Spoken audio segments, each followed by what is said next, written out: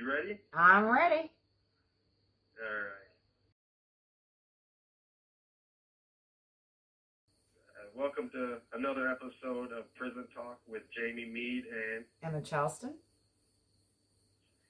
And in this episode, we thought it would be very important to cover a topic of victim sensitivity and victims' rights. In the last two episodes, we have been discussing mandatory minimums and how judges should have the discretion. And on the last episode, we were talking about second look sentencing. But we have been focusing on the offender in both of those episodes. And we wanted to address in this episode more on the victims, the rights that victims have, and the fact that we cannot overlook the victims and what they have to say about our release from prison. Because they would have to have a say in it, surely. Yes, and in Michigan, like many other states, there are statutory rights. Victims are notified if they keep their address on file with the Department of Corrections. They are notified of when any offender that commits a crime against them are about to be released from prison. So because they have a right to, make a statement at the parole board hearing, or they actually have a right to request that the prosecutor appeal.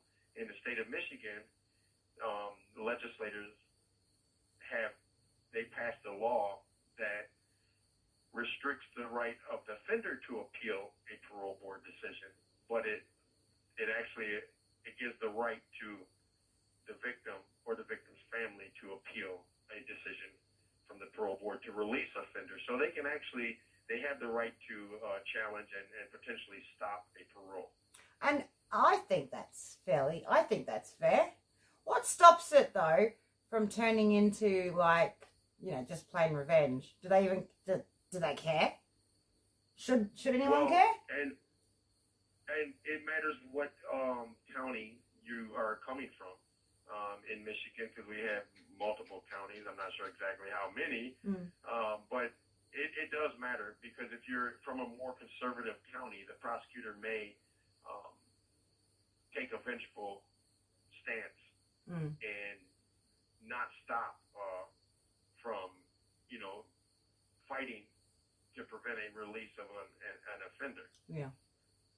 And when it comes to lifers, or life with the possibility of parole, or life without the possibility of parole, or someone that has the parole board has taken interest for a commutation, you have to go through a public hearing.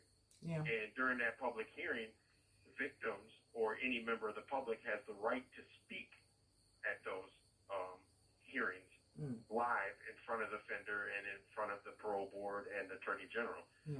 So they can express their desire that you stay in prison.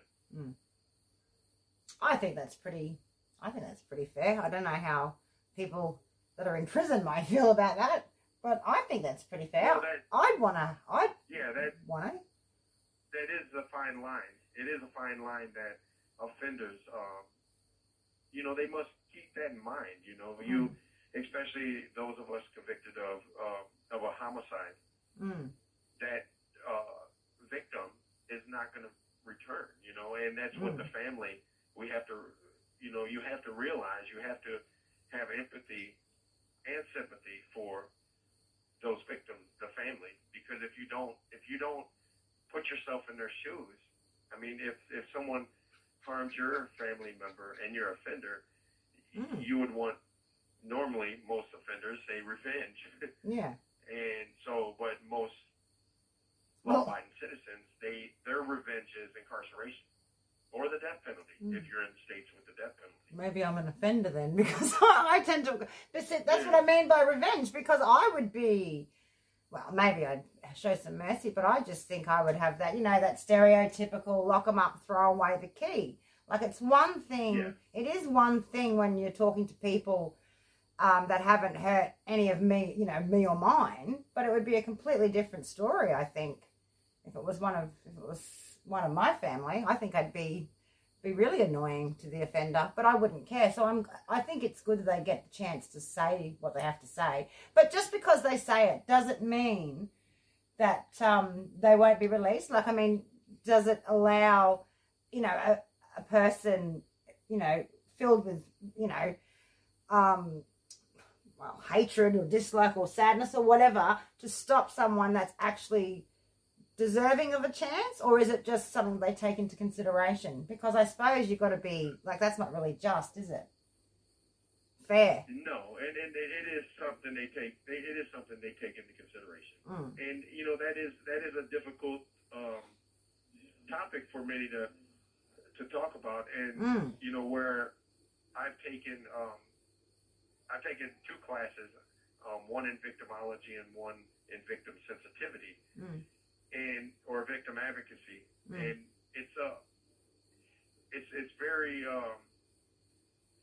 what I've learned through those classes and through other psych classes, that sometimes, you know, there should be a program, or there should be some type of reconciliation program that allows, you know, the victim to have closure, and the focus should be on the victim, and that involves the offender.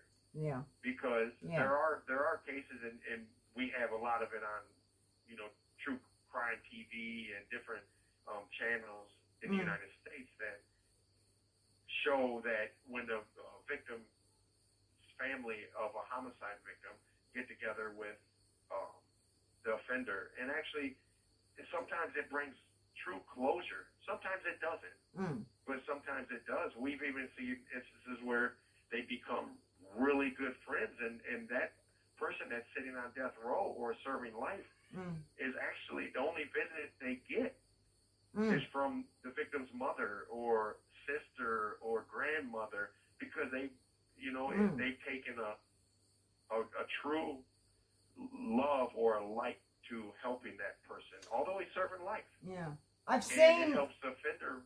I've seen an interview with one woman who's, I think both her sons were killed by somebody, and she was, at the trial, she was, you know, calling for leniency of this other person, and they didn't know each other beforehand, you know. And I do remember thinking, wow, I don't know how you come to that thing, but and it's good for it. Obviously, it's good for her. It's good for the victim to be able to get closure. Why? What for? Yeah. For closure is because the hardship that an individual that has taken the life of someone and taken it at an early age is, you know, it's extremely difficult psychologically and emotionally for family members and loved ones and friends to deal with. And it is something that, you know, it's very difficult a hump that's very difficult to get over. And there's different, and it doesn't mean that reconciliation with the offender works for everyone, because it doesn't. No, I imagine it a lot. And I always say, you have 1 minute remaining. I always say in the United States with our listeners, because Emma is in Australia, so we're always comparing different judiciary systems and ideas, and just the fact that America is very weird with their locking up people.